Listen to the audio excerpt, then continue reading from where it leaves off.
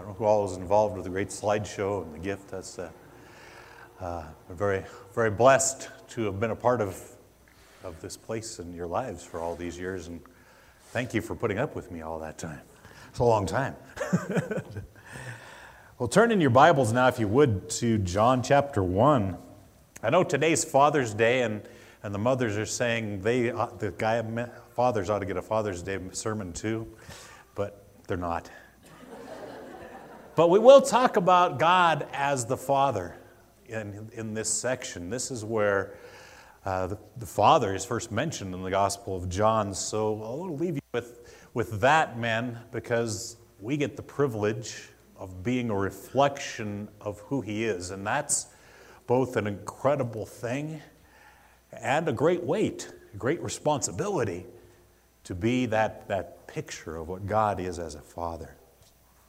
But as we've been moving through this beginning part of the Gospel of John, it's called the prologue, verses 1 through 18, the beginning. And it's not just an introduction, but he's really laying down for us here who is this Jesus we're going to talk about. So before we even get into the details of his life, John tells us in the greatest ways who is Jesus. We've already seen an amazing amount. And he strings together these simple words. It doesn't have a large vocabulary of multi-syllable words that he uses, but just simple words, sometimes repeated for emphasis, brought back again and again to describe the incomprehensible. And that's maybe the miracle of the Gospel of John, that he uses such simple language and then just buries us in truth that is so far beyond our ability to understand. I realize we're starting a little later, but indulge me. I'm going to read through the first 18 verses before I start and just consider all of the truths we've already seen and where we're going to go in verses 14 through 18, Lord willing, this morning. In the beginning was the Word, and the Word was with God, and the Word was God. He was in the beginning with God. All things came into being through him, and apart from him, nothing came into being that has come into being. In him was life, and the life was the light of men. The light shines in the darkness, and the darkness did not comprehend it. There came a man sent from God whose name was John. He came as a witness to testify about the light, so that all might believe through him. He was not the light, but he came to testify about the light. There was the true light, which coming into the world enlightens every man. He was in the world, and the world was made through him, and the world did not know him. He came to his own, and those who were his own did not receive him. But as many as received him, to them he gave the right to become children of God, even to those who believe in his name, who were born not of blood, nor of the will of the flesh, nor of the will of man, but of God. And the Word became flesh and dwelt among us. And we saw his glory, glory as of the only begotten from the Father, full of grace and truth. John testified about him and cried out, saying, "This was he of whom I said, he who comes after me has a rank or higher rank than I, for he existed before me. For of his fullness we have all received, and grace upon grace. For the law was given through Moses, grace and truth were realized through Jesus Christ. No one has seen God at any time. The only begotten God, who is in the bosom of the Father, he has explained him." And so in verse 14, having laid out so many truths about Jesus, especially the fact that he is God, John drops these simple words, the Word became flesh. Maybe we should just spend our time just on that phrase itself. It's loaded so full, especially when you stop and realize he's already defined for us who or what the Word is. Name gives to Jesus, but he's already told us of his eternal existence with the Father.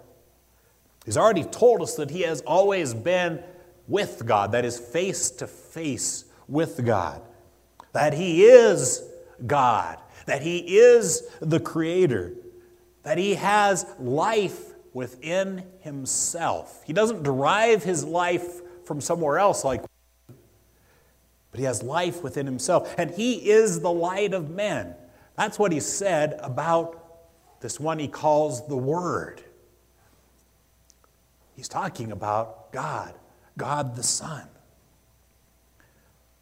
And all of the glory of those first 13 verses, who he is, he picks the word became. Now, all of the things he said about Jesus, the Word up to this point, it's always was. Remember that the tense of the verb said the one who already was existing in an ongoing way into the past, all the way up. And now he says of him, he became. How could such a one become anything? The eternal one, the Creator, all of those things that are true about him. But he says the Word became what? Became flesh?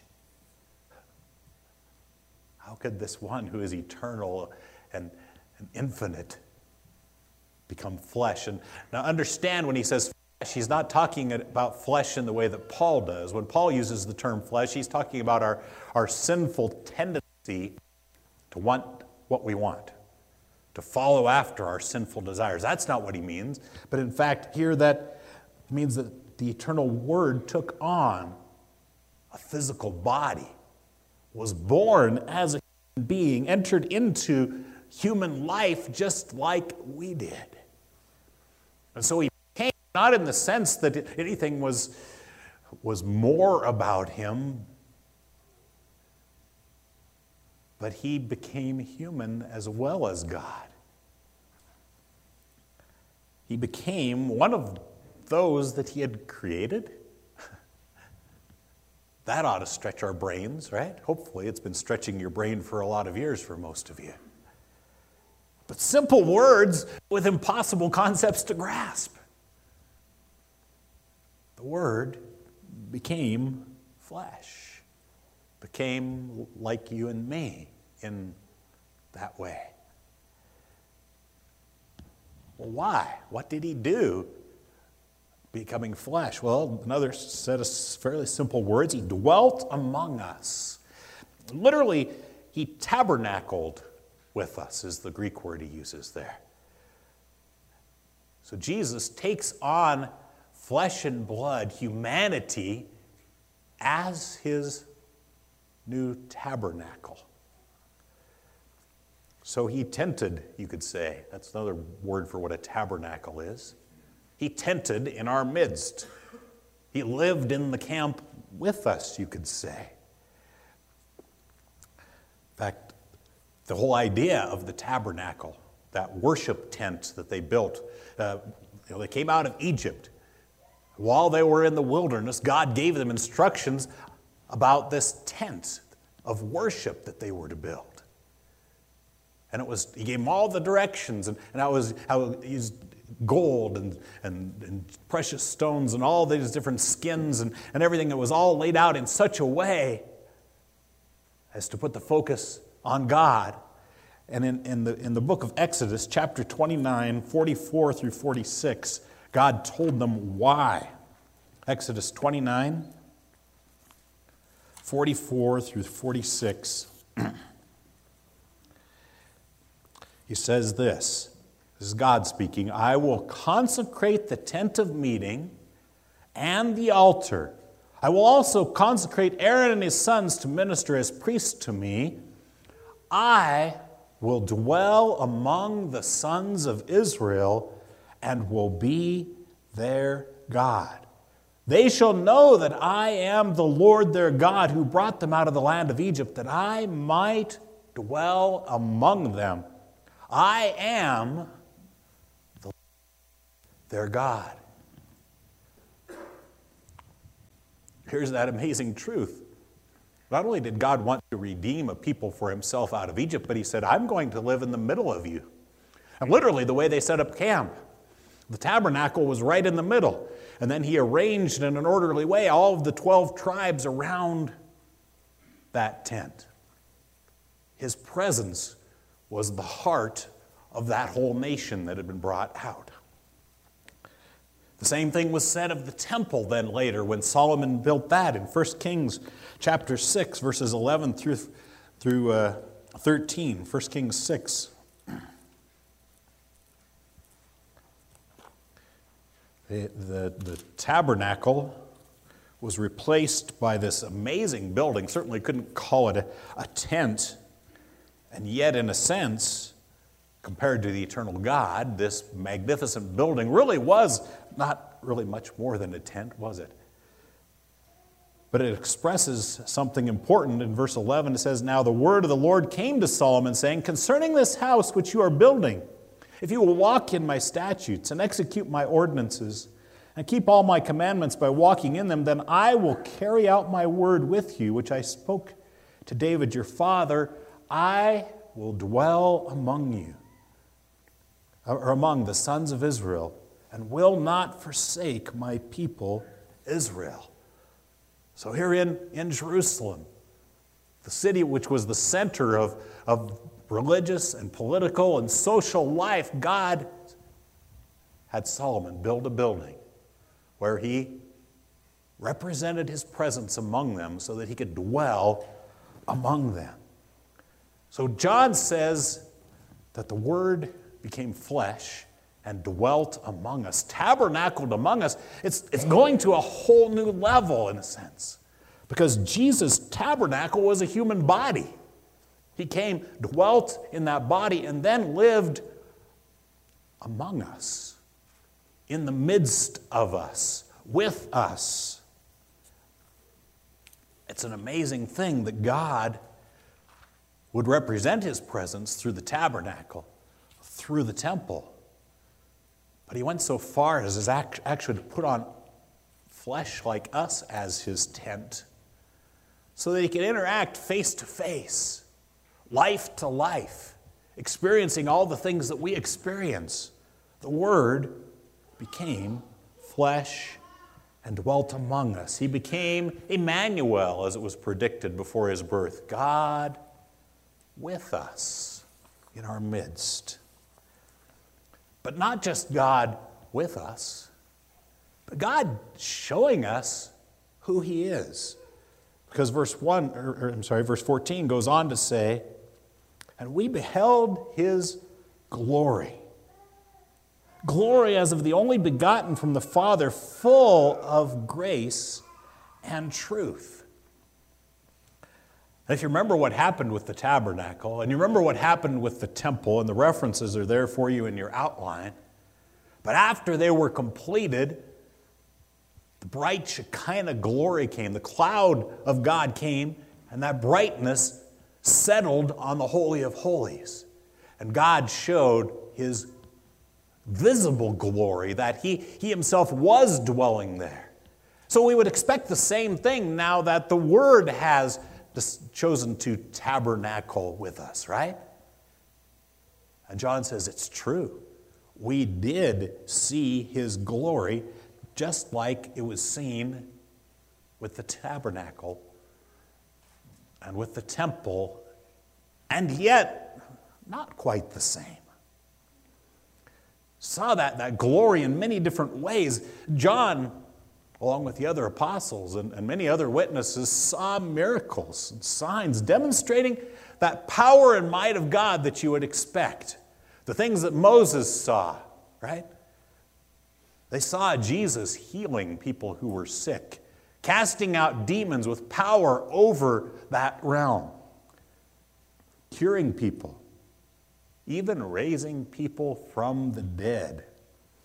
They saw him creating in the fact that he multiplied bread, right? He started out with a small amount of bread, and before he was done, there was enough to feed thousands. He would recreate hands, right? He said, stretch out your hand. Oh, well, that's not just a matter of something being put right, but there's a creation of new things going on in that process, right? They saw him controlling nature as the sea was wild, and he said, peace, be still. And it was as calm as glass. They saw the glory of God in this man who walked with them. Peter, James, and John saw Jesus transfigured on the mountain. The glory, like that glory that descended on the temple and on the tabernacle, shone out of him. And so, yes, they did see that light that represents the very glory of God as well. But more importantly, the glory they saw was being with him. The glory they saw was knowing God.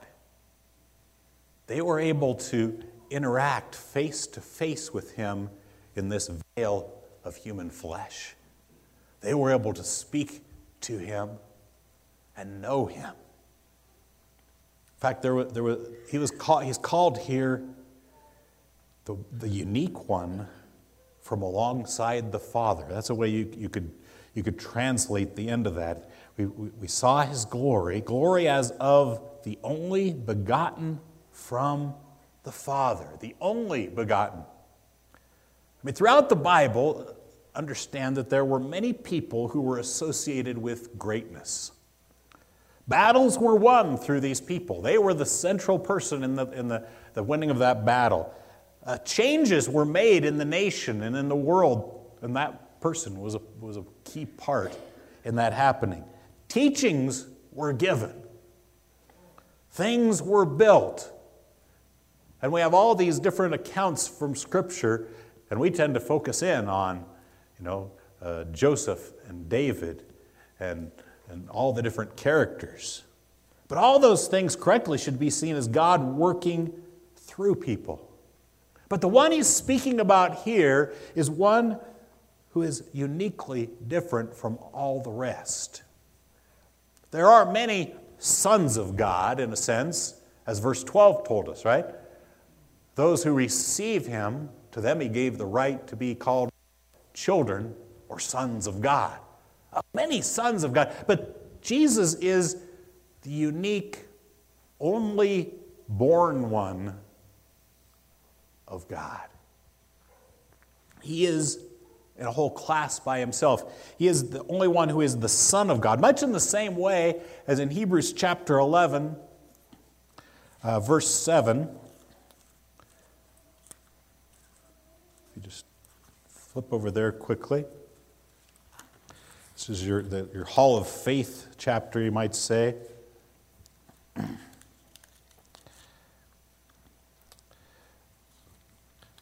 I'm sorry, but I've got the wrong reference in there, but it is where Isaac is called, it should be 17.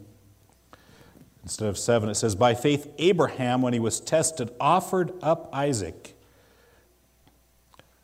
And he who had received the promises offered up his only begotten son. Same word there. And used in the same way because Isaac wasn't the only son of Abraham. Ishmael had been born prior. He would then have other sons by another wife later. But Isaac was his only begotten, his unique son, who was the son of the promise. His unique son, through whom his future was riding on that one. In the same way, John says that Jesus is this unique kind of Son of God. And he comes from alongside or next to the Father. And in all of that, he then points out the thing that brings us what the glory is really all about. It was about him being truly full of grace and truth. This is the quality of the glory seen in the Word become flesh that especially sets that glory apart. He was filled up completely with grace and truth together. I don't know if you thought about those two being put together. It's one of the great struggles of the human mind, even if we don't realize it. For grace and truth to come together for sinful human beings, it kind of breaks something in our brains a lot of times. So often we think, oh, well, grace, well, that means you stop having a standard and you just let people get by. You just forget about the things that they've done wrong and you forget about punishment. No, not at all. Grace and truth come together and work out perfectly because of Jesus. Grace, okay, freely giving what is not deserved to someone, right? That covenant concept that was in the Old Testament, loving kindness, right? The giving to sinners, forgiveness. The giving to sinners, life eternal when they deserve death. And put that next to truth. Completely compatible with truth. Unwavering commit, which is the unwavering commitment of the ways that things are based on the nature of God Himself.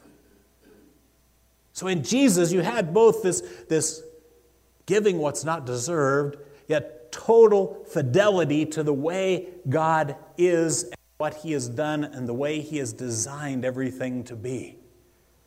The two completely bound up in this one man, perfectly demonstrated. John says we saw that in this one. Because we often find ourselves making these two things conflict in our minds.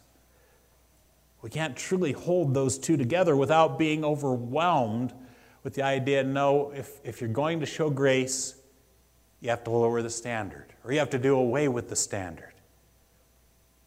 But he says in this one man, Jesus, who was the Word, who was God, grace and truth were perfectly filled up in His being, in the things He said, in the things He did, and shining out of Him, both coupled together. So who is this man that could be all of that? There's too much here to give it all, the whole load to you this morning now. But as we continue on with this testimony about who Jesus is, Lord willing, next week, I want you to stop and consider that only one man came and said, I will fully pay the price of your sin and keep the standard perfectly. I will give you life when you deserve death because I will take death on myself. I will plan ahead for a future when you have destroyed your future. Take your life, commit it to me. Not that you're giving me anything, he said. He's really not asking for something that he's lacking. But he's saying in order for you to really get what's good, you got to put your whole self in with me. It's an all-in. And trust yourself to me. And I've got you. Because I am full of both grace, which you need, and truth, the standard and the way by which you know what life is really, truly all about. Remember, he's also the light. Those all both come together in such a way that there's a glory there that's greater than the glory that's shown above the tabernacle, or the glory that's shown in the Holy of Holies of the temple. Take some time, I encourage you this week, to contemplate that. Because in Jesus is something you won't find anywhere else. And I know most all of you have entrusted yourself to Jesus. revel in that fact. Live according to that truth. It changes your priorities. It helps get them back on track when they wander. That in Him, I don't have to fudge on the truth.